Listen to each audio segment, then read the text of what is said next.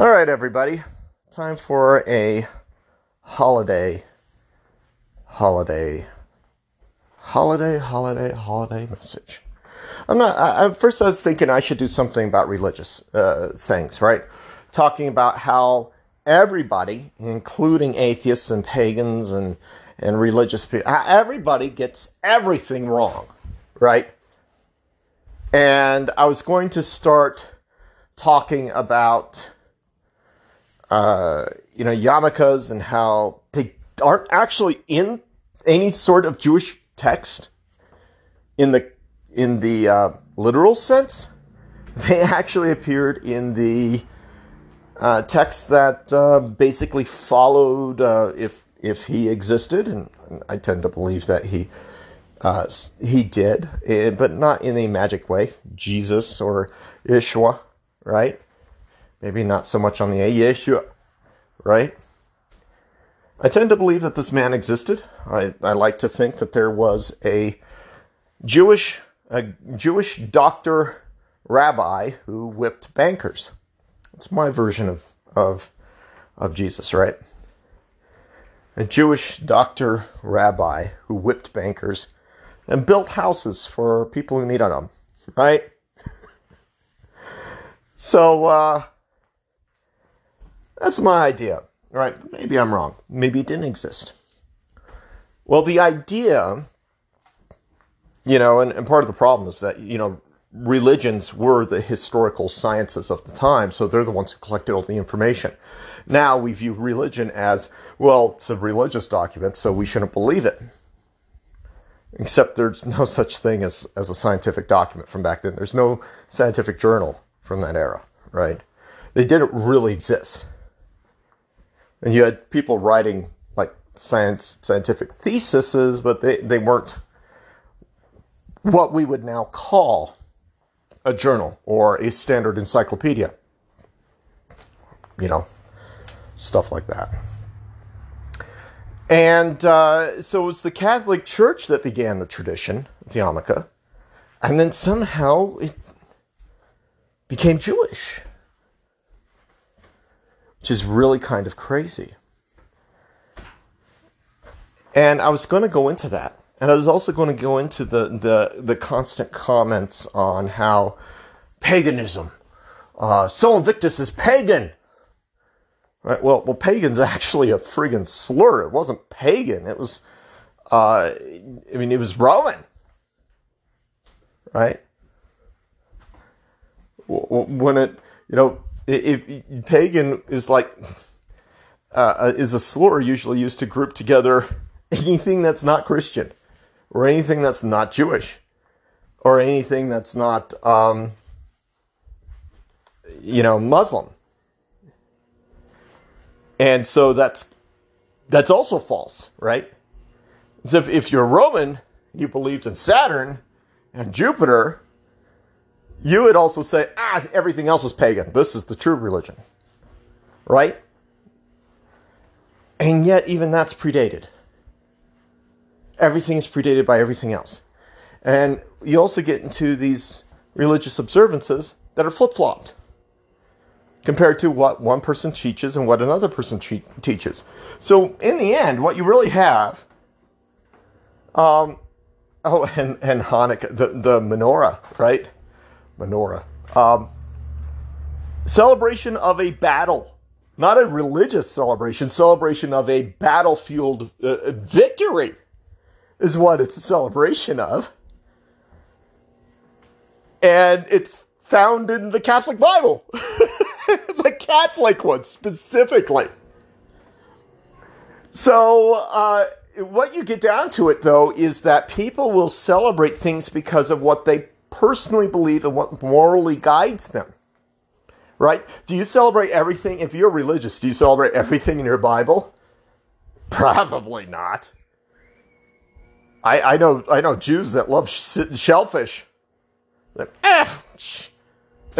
Listen, shellfish and pork, listen, that was back in an era where, seafood would be, shellfish would kind of rot. And also there are a bunch of Jews out there that don't adhere to that shellfish thing because they live on the coastal areas. And, with pork, you get the trichinitis or whatever it is with the worms. And but now we cook our meat all the way through thoroughly. We make sure that there's USDA. Of course, then there are other Jews that say, no, it's an edict from God for spiritual reasons, to keep your temple and your body's a temple, to keep it clean and to keep it pure, right? And that's fine. I'm not going to say one is wrong over the other, because it's what guides you morally, spiritually, intellectually. And that's really what the season's all about, right? Personal moral guidance. And, that's also why I kind of consider the whole Festivus thing to be insulting to a lot of cultures. Even though, Jerry Stiller, Jewish man that he is, loved doing George Costanza's dad, and loved creating that Festivus thing. He thought it was great. And yeah, I get it, because it's comedy, right? It's satire. It's supposed to be comedy and satire. But then I actually see some people who use it in their own lives. A lot of these people, it's split. People who use it, who are serious about it, fall into one of two categories. One is they absolutely hate religion of all kinds, and they use it to publicly attack anybody who's religious. And the other is people who have been harmed by religion, or the concept of religion, or family, and they use Festivus as a way to reinvent themselves, right? Right along with the birth of the sun, the end of Ragnarok, right? The beginning of the new period of the year, where the sun starts gaining more and more power. It's at its lowest, but now it starts coming back. And that's also intrinsic to the story of Scrooge. You got Scrooge, and Scrooge, in so many ways, is as Christian as it's not Christian. In so many different ways. And there are things that a lot of people miss. Now, the first thing is, Ebenezer Scrooge is based off of a real life man. Only contrary to his literary counterpart, the real life man was the kindest, sweetest soul in existence. Although he had a mental disorder regarding money. And there is, there is an actual disorder about that, right? Where people can't keep wealth. They literally find it dirty for some reason. They spiritually, emotionally can't keep money in their pocket. They can't benefit from it. Because they can't stand it. And they have to constantly give it away. This guy was rich. Talking like millionaire rich. Look him up on Wikipedia. I'm not going to do any more research and give you the name or anything else. Go look it up on Wikipedia, because I'm unprofessional and I get very little money for this podcast. If I start making a lot of money, I'm going to start doing a lot of research, right? But you get this podcast for free, and I basically am doing it for free. So look it up. And of course, if you just find that something's wrong, feel free to correct me, and I'm happy to issue corrections. It's also part of the reason why I want everybody to look it up, right? If it turns out I'm a little wrong, correct me. I want to get it correct. I also want people out there to learn more. This guy was rich, talking like millionaire rich. And he walked around in clothes and hats that were so old that, just tattered. Terrible. He'd wash them, and he'd say, look, this is good. I can keep it for a little bit more. There are only 2 holes in it. That's all right. I can patch it up. Never really, when he has the money to buy to patch the clothes, he'd go and he'd find somebody who needed help, and he'd say, you know what, you could use this money more than I could. I could always get the holes patched later. some people laughed at him and mocked him, right? He would just roll with it. But he was always invited to the high-end gatherings because the man was always doing good things for people. And some people, these high-end gatherings, invited him to mock him. You know, like a pig party. And other people at these high-end gatherings invited him because they actually genuinely respected him. And they thought he was a good guy. And I can't remember the story.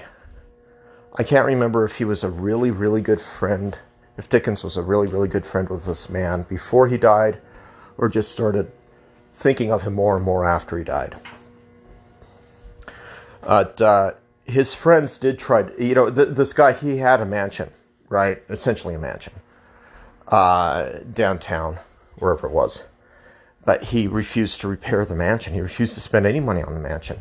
People lend him money to repair the mansion or whatever. He would then turn around and help somebody save their home from a moneylender. He'd say, I'll always get the money later. I've got a ton of money in the bank. And he wound up dying because his house was drafty. He caught pneumonia. And he was sleeping by a hole in the wall. Just because he liked to listen to the sounds of the city. And his friends tried to get him out of that situation. His friends tried to fix the house. The guy threatened his friend, his friends who tried to fix the house. He threatened them not to touch his property, right? So this was a real dementia. And it hit him early in his life. And so even when they would bring him out and force him to live in a house that was nice and upkept and kept up and all that other stuff, he would leave the next day. So he wanted to go home. So it's both a sad story and, it's I don't know how to say it because I don't like any of the current words that somebody would use, like melancholy or Freudenschata or whatever it is. I don't like any of these words. Or heart-touching. This guy genuinely had a problem. And this guy also genuinely did more for people than almost anybody with money. And Dickens knew that his friend's legacy was being tarnished. So he wrote the story to explain why a man would go into such depths of insanity, right? So people called him insane. This guy insane. All sorts of names. So he created Scrooge. He created the idea of a man who was so evil that the only way path for redemption was to do a lot of really good things and to never be selfish in his life. Because that was like the only story that these Victorians understood. There's people who actually knew who the real Ebenezer was. They knew it was nothing of the sort. They knew that he was a kind, generous man, generous to a fault, to a degree where his generosity got himself killed. Essentially by his own hand, by not taking care of himself. He essentially allowed himself to die, right? And, of course, Dickens didn't want to identify his friend by name, right? But if you look it up, you'll find it. So he named him something different. Ebenezer Scrooge. Right? Well, there are things in Scrooge that a lot of people today don't understand. They think, oh yes, Scrooge was a mean man because he forced Bob Cratchit to pay for the coal, right? He would dock Bob Cratchit's pay, right? That's what makes him totally evil. And then I get to the business section of Ebenezer being a businessman. A good man of business, right?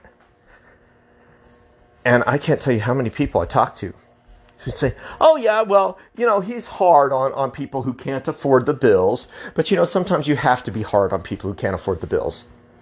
I've heard that from so many people in my life that it's like the entire concept of the story, the entire concept of the message, the entire concept of humanity is lost upon them. The entire concept of what is the definition of good business, making maximum profit, maximum amount of time. Like you're some totally rad dude to the max from the 80s or 90s. You can't dial it up to 10. You got to dial it up to 12. Forget 11. It's got to be dialed up to 12 because it's more than 10. That's basically the joke here. Is the joke? It's the same joke from Spinal Tap. Do you know why it's funny that they say the dial goes up to 11 as opposed to other dials that go up to 10? It's not because all speakers go up to 10 and for some reason they got screwed over. It's not because they just wrote a number 11 and they said dial it up to 11 because it's whatever. Speakers can go up any number of things. I've seen speakers go up to 24. I go up to 100. Go up to 12. Go to 11. I've seen speakers of all kinds go up any number of numbers. Right? The joke in that scene is Rob Reiner's asking, oh God, is it Harry Shearer? No, I forgot. Or is it Christopher Guest? Say Harry Shearer or Christopher Guest, whoever it is in that scene. Sorry, I forgot. I'm unprofessional. Rob Reiner is asking the band, why is it important that it goes up to 11? The band says, because it's one more. Yeah. That's not the answer to the question. One more is not an answer to the question. Being a good man of business because he got the maximum profit is not an answer to the question. Why is it important to get the maximum? Is there better fidelity at 11 as opposed to 10? It's loud. Or why is it important to charge people maximum? It's money. Constant evictions, constant legal fees negate that monetary gain. At some point, you're breaking even where you would have been breaking even, where you would have been breaking even before if you had spoken to the guy whose wife went into the medical bills. Okay, well, here's the thing. I can move, because what's his name could have said, okay, well, I've got another property over here. Your property is prime, but I'm not going to try and get you for it, but your wife does have medical expenses. I understand that. And the property values are going up. However, we'll happily move you from one property to another. Instead of doing something like that or saying, would it help if I changed your billing to be 2 weeks into the month instead of the first of the month? Instead of saying things like that, Scrooge says, this or else, and I'm charging you a late fee. So let's say the people leave. Scrooge doesn't get any more money until new people move in. So had Scrooge adjusted the deals, he would have actually made more money because he wouldn't have been out for that month or 2 months while he looked for another tenant. So he's paying, or rather losing money, possibly paying in taxes too. He's losing money for the period that there are no tenants inside that property. Where is the substantial gain? There is no substantial gain. There is no more. He's thinking short term, and he's also not thinking about somebody whose wife is in the hospital. See, that's another thing. He didn't treat these people as actual individuals.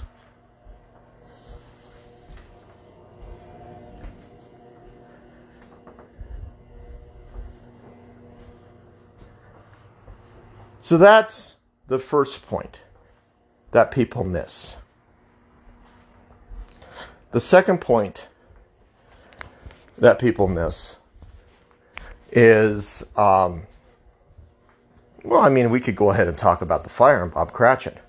One coal on the stove, right? Coal is not that expensive. In fact, what was it that I read? During that period, coal was actually in abundance due to all the child labor, and then just strip mining the countryside for coal. So Scrooge was reducing Bob Cratchit's efficiency by maintaining a sub-warm, substandard workplace. Bob Cratchit's freezing. His hands are locking up. The ink, in fact, was it I think it's in the story that the ink wasn't flowing properly. Like, it was so cold that the ink was gooping. And that in and of itself was a problem.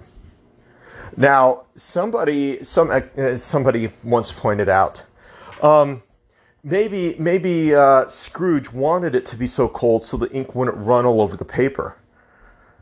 And nobody believed in that practice, because you had something called like ink dust.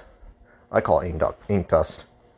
Just put it down on the paper, and I actually know some people who put it down on the paper before they start writing. But you can put it down after they start writing. After they stop writing, in order to make the ink, the dust to soak up the ink. It's like sawdust, right? Wood dust. It's what it is. Soaks up the ink. There are also pat down pages. Ink. It was not common for ink to run all over the page.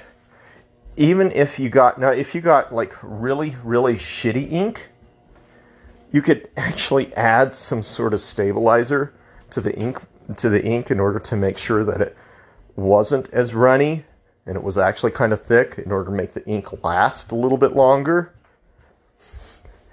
All sorts of things you can do with ink. So the argument of him wanting to make it cold enough so the ink didn't run, that's also bullshit.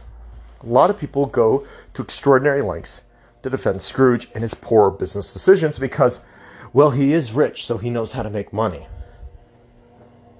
Yeah, he sort of, yeah. Sort of, no.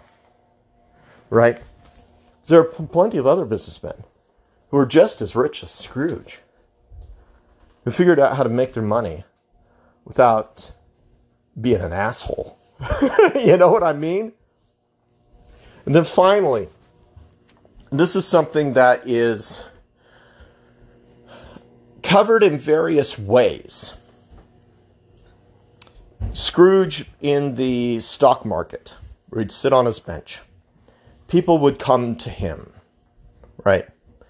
They would come to him to sell, and they'd come to him to buy. Scrooge never physically owned any warehouses. Nobody does. Who does commodities trading? You don't.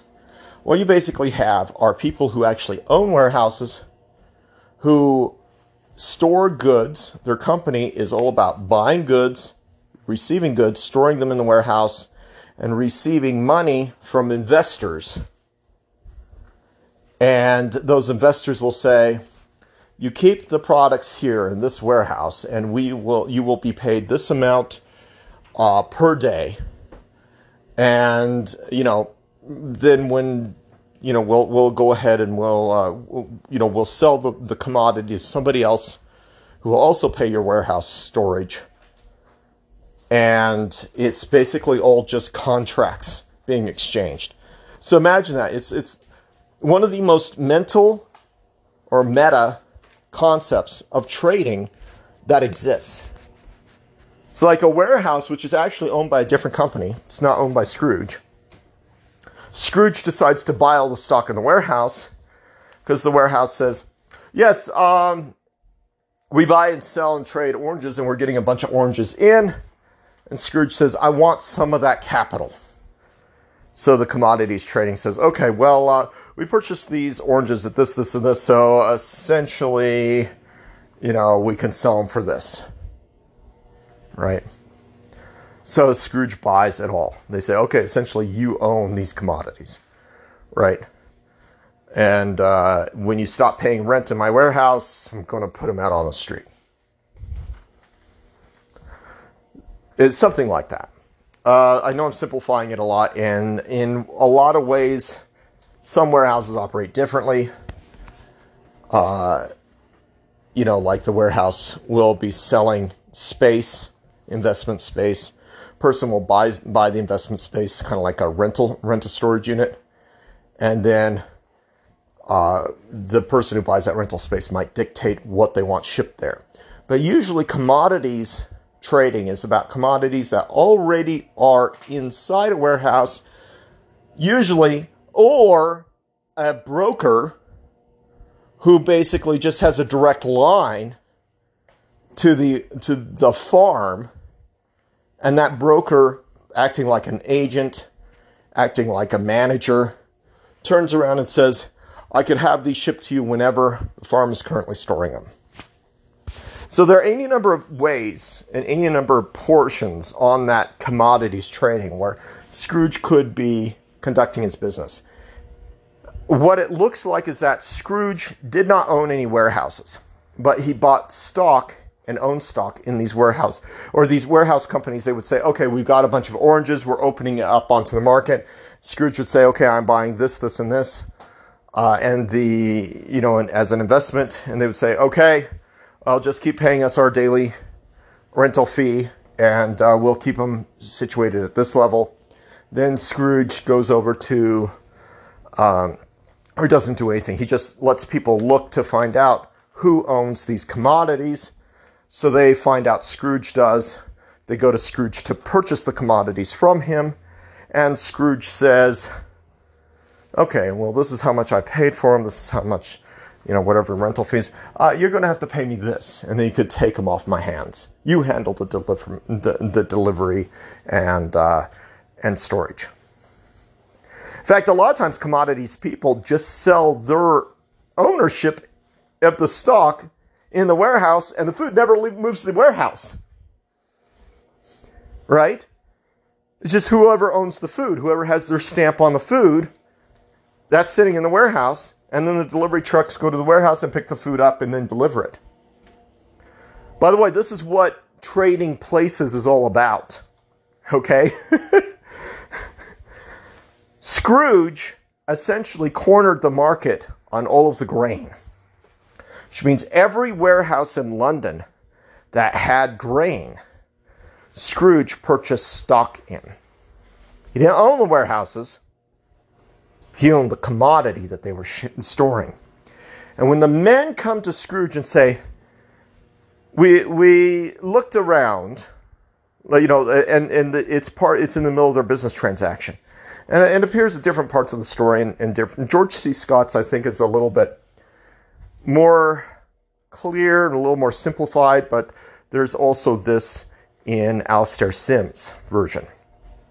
And what basically happened is the first meeting that Scrooge has with these men isn't shown ever in any version that I can see,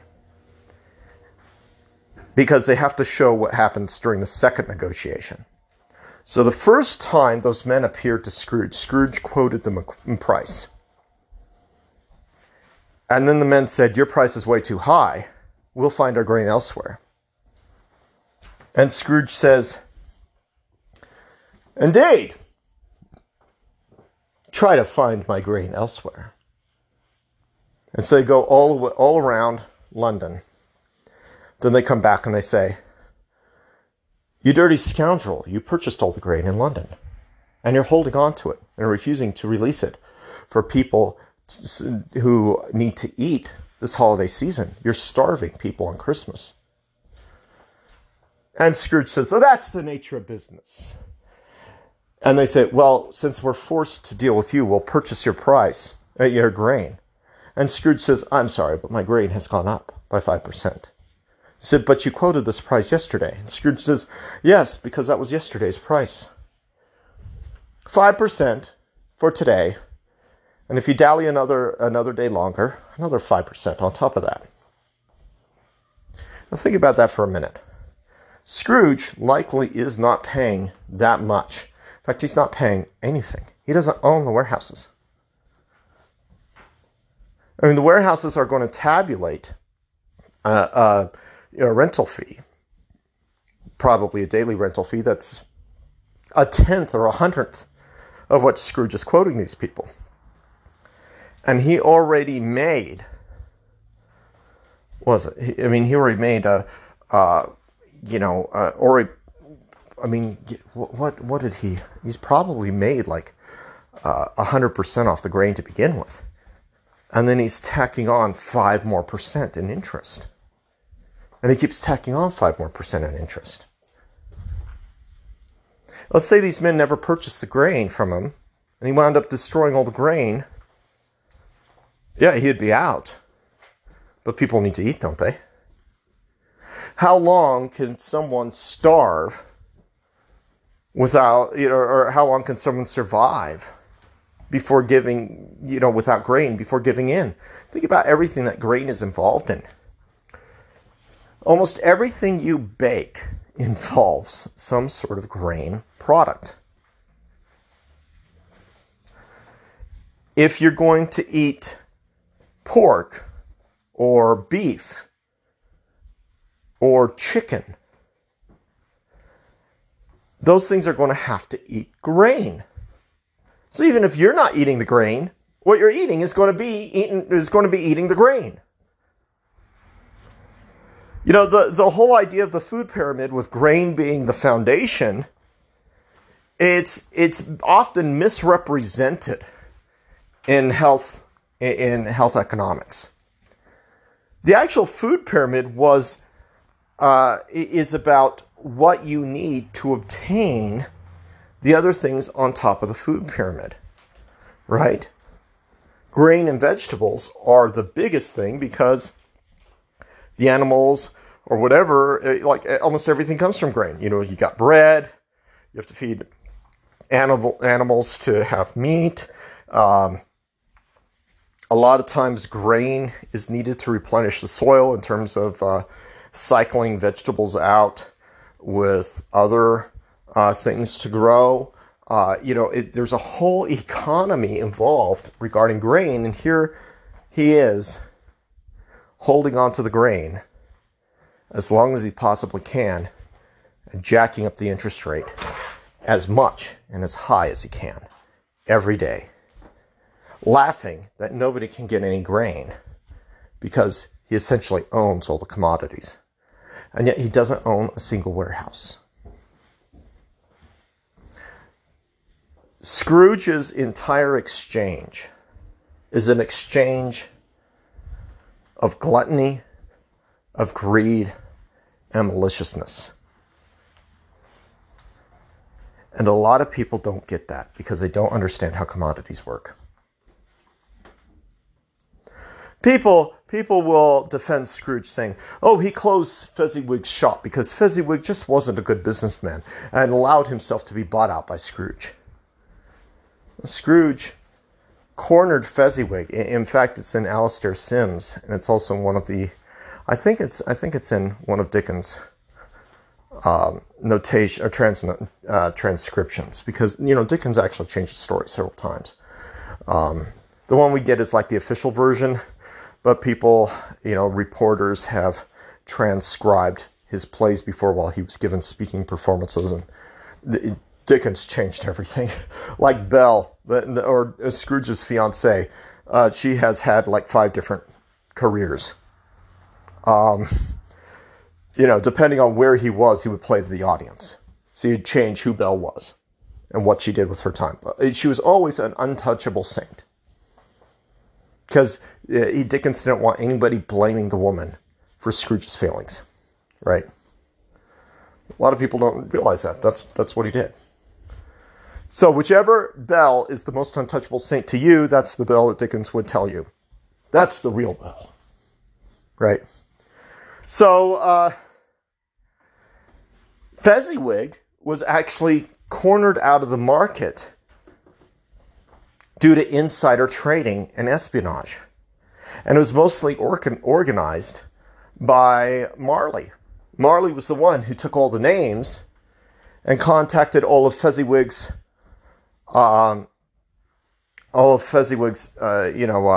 customers, and essentially forced Fezziwig off the board of his own company, while Scrooge and Marley, I think it was Scrooge, bought stock in Fezziwig's, and Marley gained the confidence of Fezziwig's debtors or customers. So they did it by underselling Fezziwig. And when Fezziwig was in a tight spot, Scrooge would offer to purchase a portion of the company. Then when Fezziwig had no clients and lost majority ownership in the company, Scrooge and Marley proceeded to vote Fezziwig out and ran him out of his own store. It's one of the most vicious things. And this is a man, Fezziwig, who reached out to with kindness, to mentor Scrooge and Marley to show him all the ins and outs, while Fezziwig would use them for the benefit of his clients.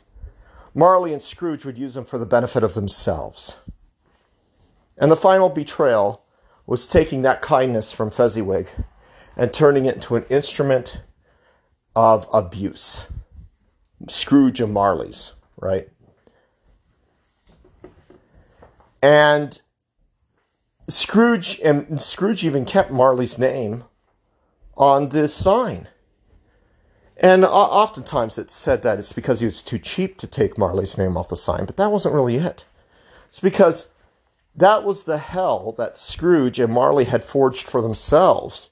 That was their own spot in hell, basically.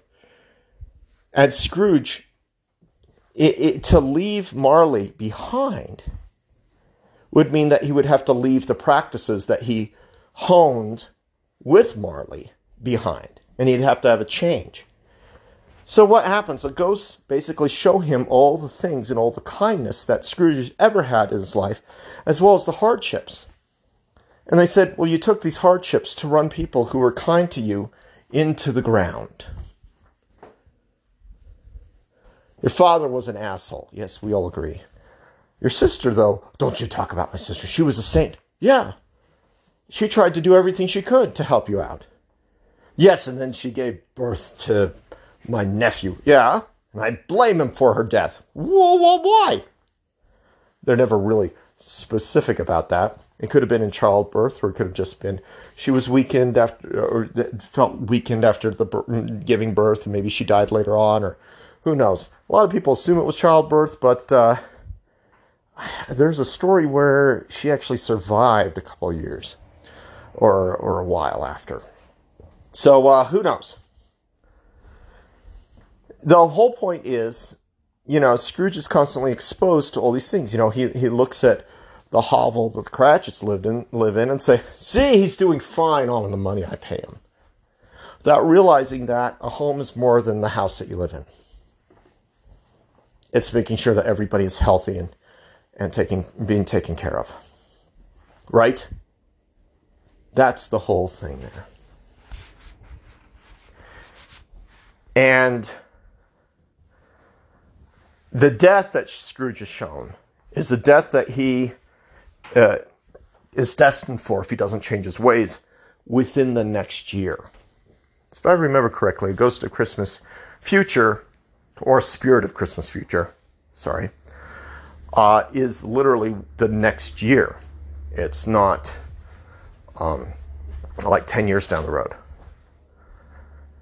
So he dies, Tiny Tim dies, and all that stuff. You have no idea what's going to happen with the Cratchit family. And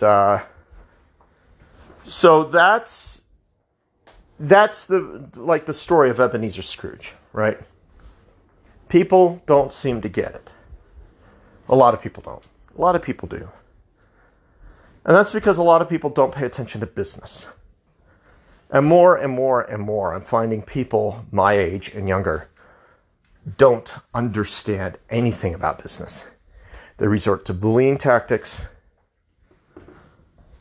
They don't bother reading the law. They don't bother dealing with things. I can't tell you how many times I've had to go after somebody with a legal yardstick to beat them down.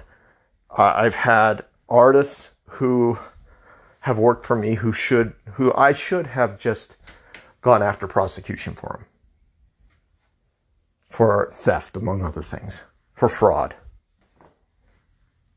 I mean, serious employment fraud here. I'm not talking about, oh, they didn't give me a caricature I paid $20 for it. I'm talking about lots of money here. Or lots of money to me. $2,000 here. $5,000 there.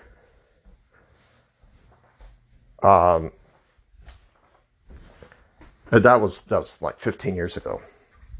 It was my own money, you know. And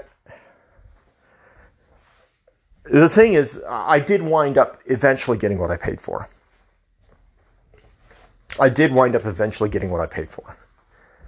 $5,000, I did wind up eventually getting, half of what I paid for. It was still cheap compared to the normal price, so I did get a lot from it. I mean, any project's going to have some financial pitfalls, right? I mean, it sucked. But, you know, artist who tried to run away with money, something like $1,200 worth, I wound up getting what I paid for. Programmer, I wound up getting my money back.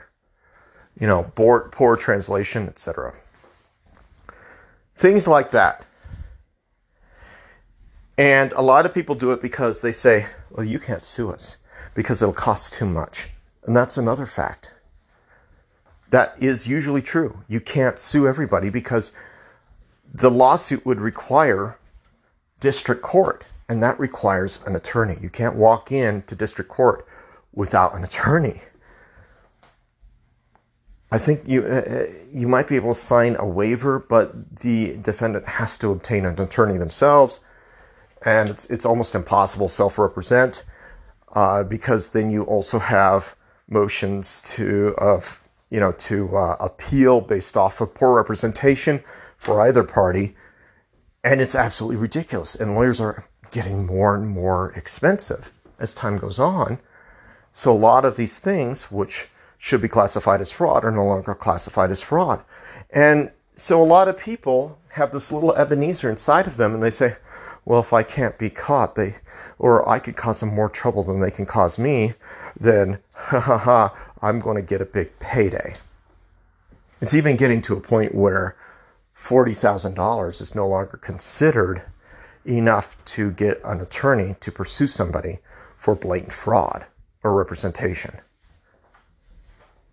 in a lot of different avenues, because various states don't attach a penalty fee for legal fees on the loser. And that prevents people from getting an attorney for contingency, because there is no contingency. Especially when attorneys are charging $120,000 on average to go to court. Some do it for a little bit less, but not too much. And so that's when you have these people who think, I'm a good businessman because I know how to cheat.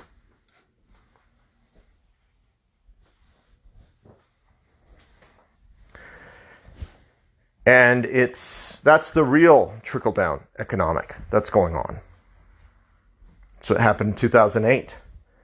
We're hedge fund people. We're real businessmen. We know how to cheat.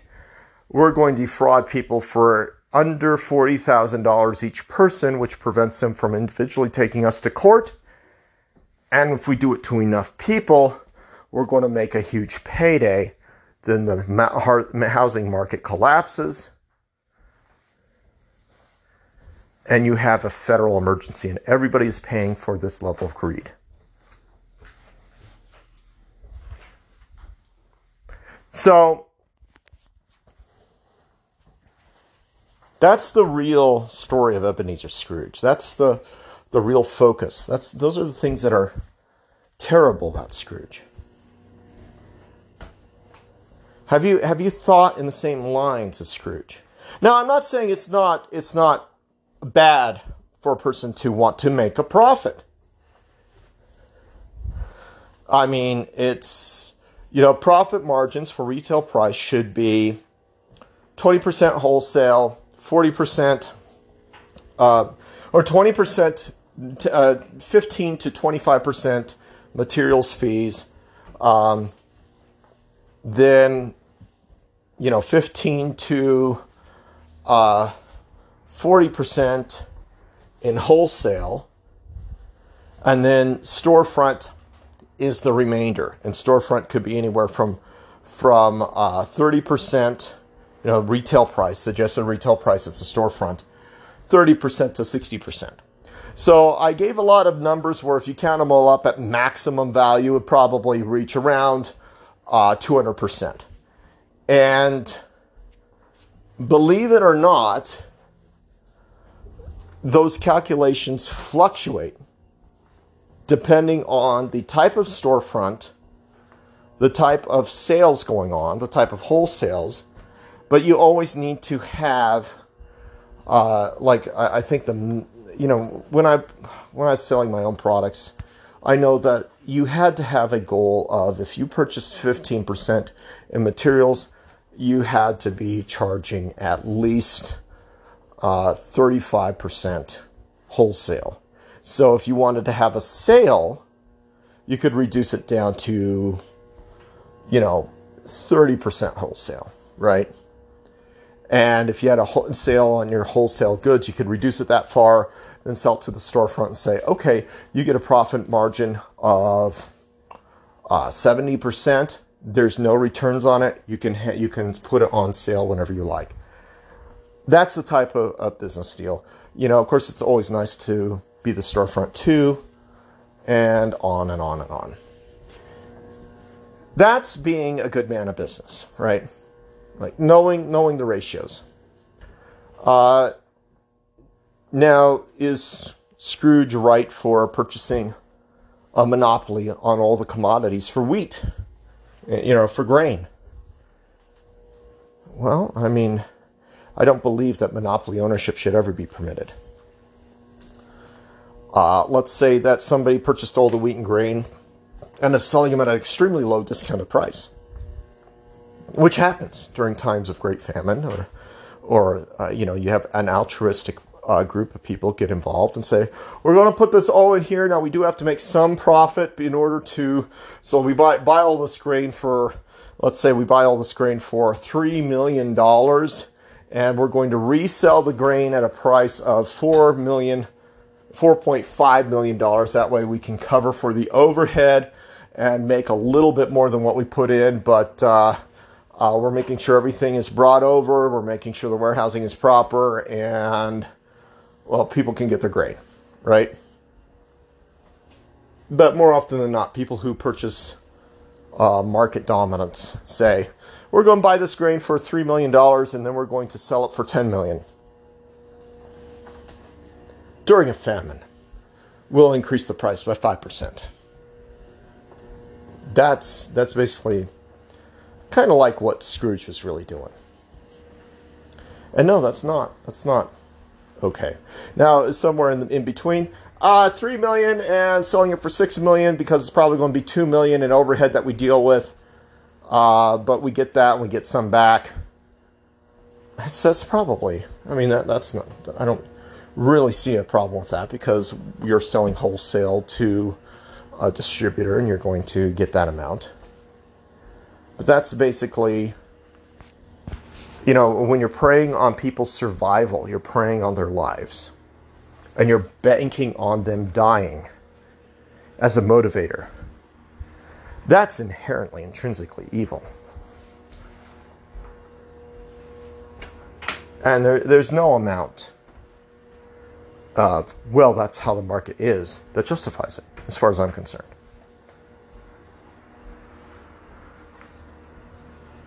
And I will never believe that it's justified. And that's the message of the story of Scrooge. And if you think that it's justified, then yes, Dickens was calling you a bad person. And so am I. But I don't think anybody who listens to my podcast, I don't think anybody who listens to my podcast at all, believes contrary to what I have said here. You know, I really don't. Because everybody knows that there is value in and a necessity for money and for training. And we all understand wholesale is not the same as product distribution and point of sale targets for customers, because there's a lot that happens from one end to the other. A lot that has to happen. And if you bought directly from an individual, they usually have to up their price because there's no guarantee that person-to-person sale will continue. Right? Farms can't really survive on direct person-to-person contact and function on large scales. They have to have a medium through which large quantities, warehousing and shipping, have to be accounted for. So yes, there is always going to be like a ladder effect. But it has to be it's a ladder effect that, when done improperly, causes major inflation, gives super rich the money that calls them where they can call themselves super rich, and literally forces people into death through poverty and lack of access to what they need to survive. And that's part of why Dickens didn't vilify business in its entirety. Dickens vilified how Scrooge approached business without humanity involved. Humanity depends on business functioning. But you take away the humanity and then you're just, you don't care about anything. I mean, Bell makes that argument in every single thing, in every single word that she says. Marley tells Scrooge, mankind's my business. Not business, not money. What do you have after you're dead? Well, if you're an atheist, you say, nothing, you're dead. Okay. Well, what do you have when you're alive after the business deal is ended? Your own self-worth and the worth that other people place upon you. Your position in society. That's what you have.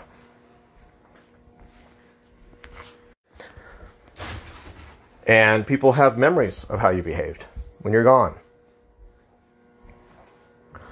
So, the next question is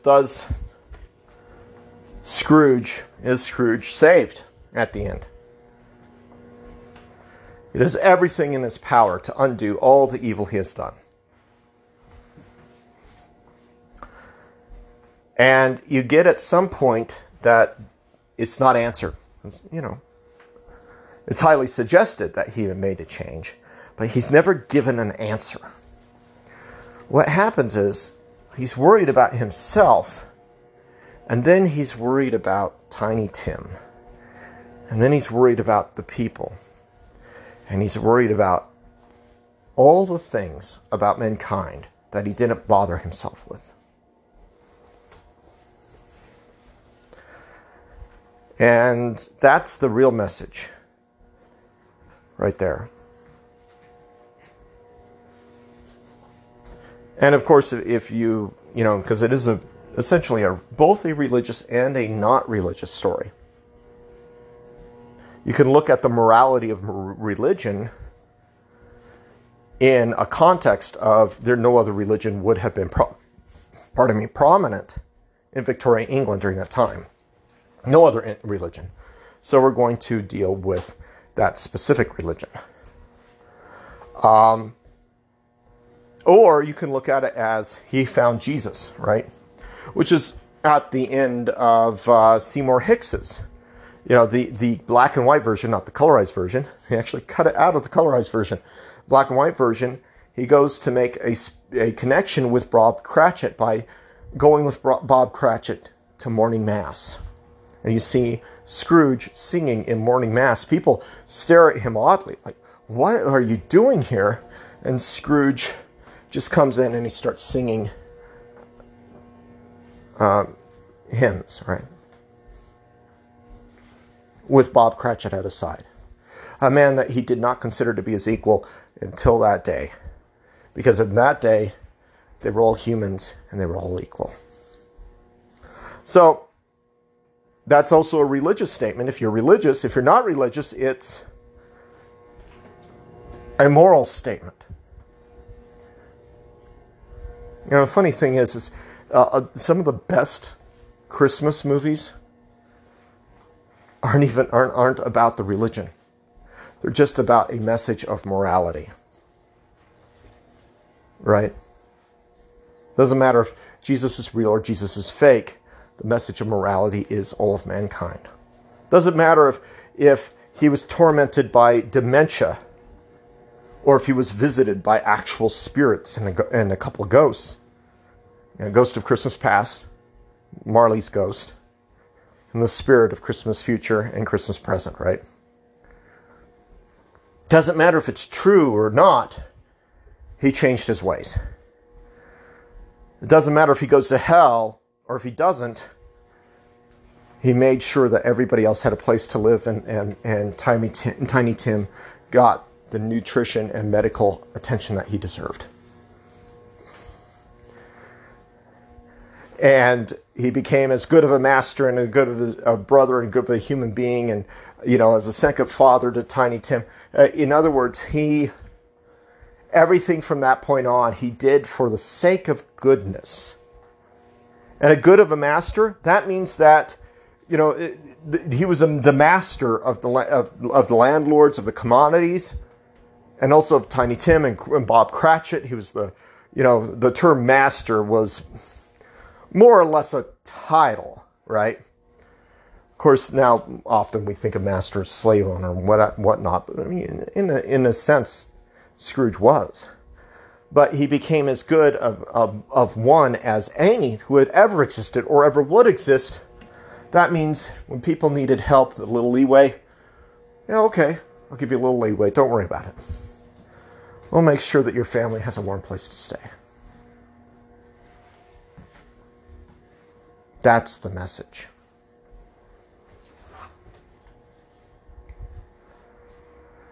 We don't know how long Scrooge lived beyond that. We don't know anything else. Because it focused on the message, not the man, the message. And it also focused on people who mocked Charles Dickens's friend. Say, don't mock people like this. You don't know where they've been. Maybe it was ghosts. Maybe they were evil, now they're good. Or maybe you're the asshole all along. And that's where I'm going to end it. So, for all of you out there who do business, think about what you're doing. Think about your fellow man. Think about everything else. There are a lot of things that you can do that don't cost a dime. There are a lot of things that people can do that don't cost a dime. And people don't do them.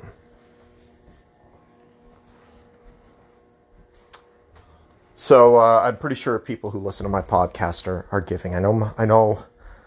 All of my friends are very giving, regardless of the political affiliation. And I know right now I owe two of my friends quite a bit. So, as you know, guys, I'm not talking about you. Love you all. Take care. Have a wonderful day. Bye.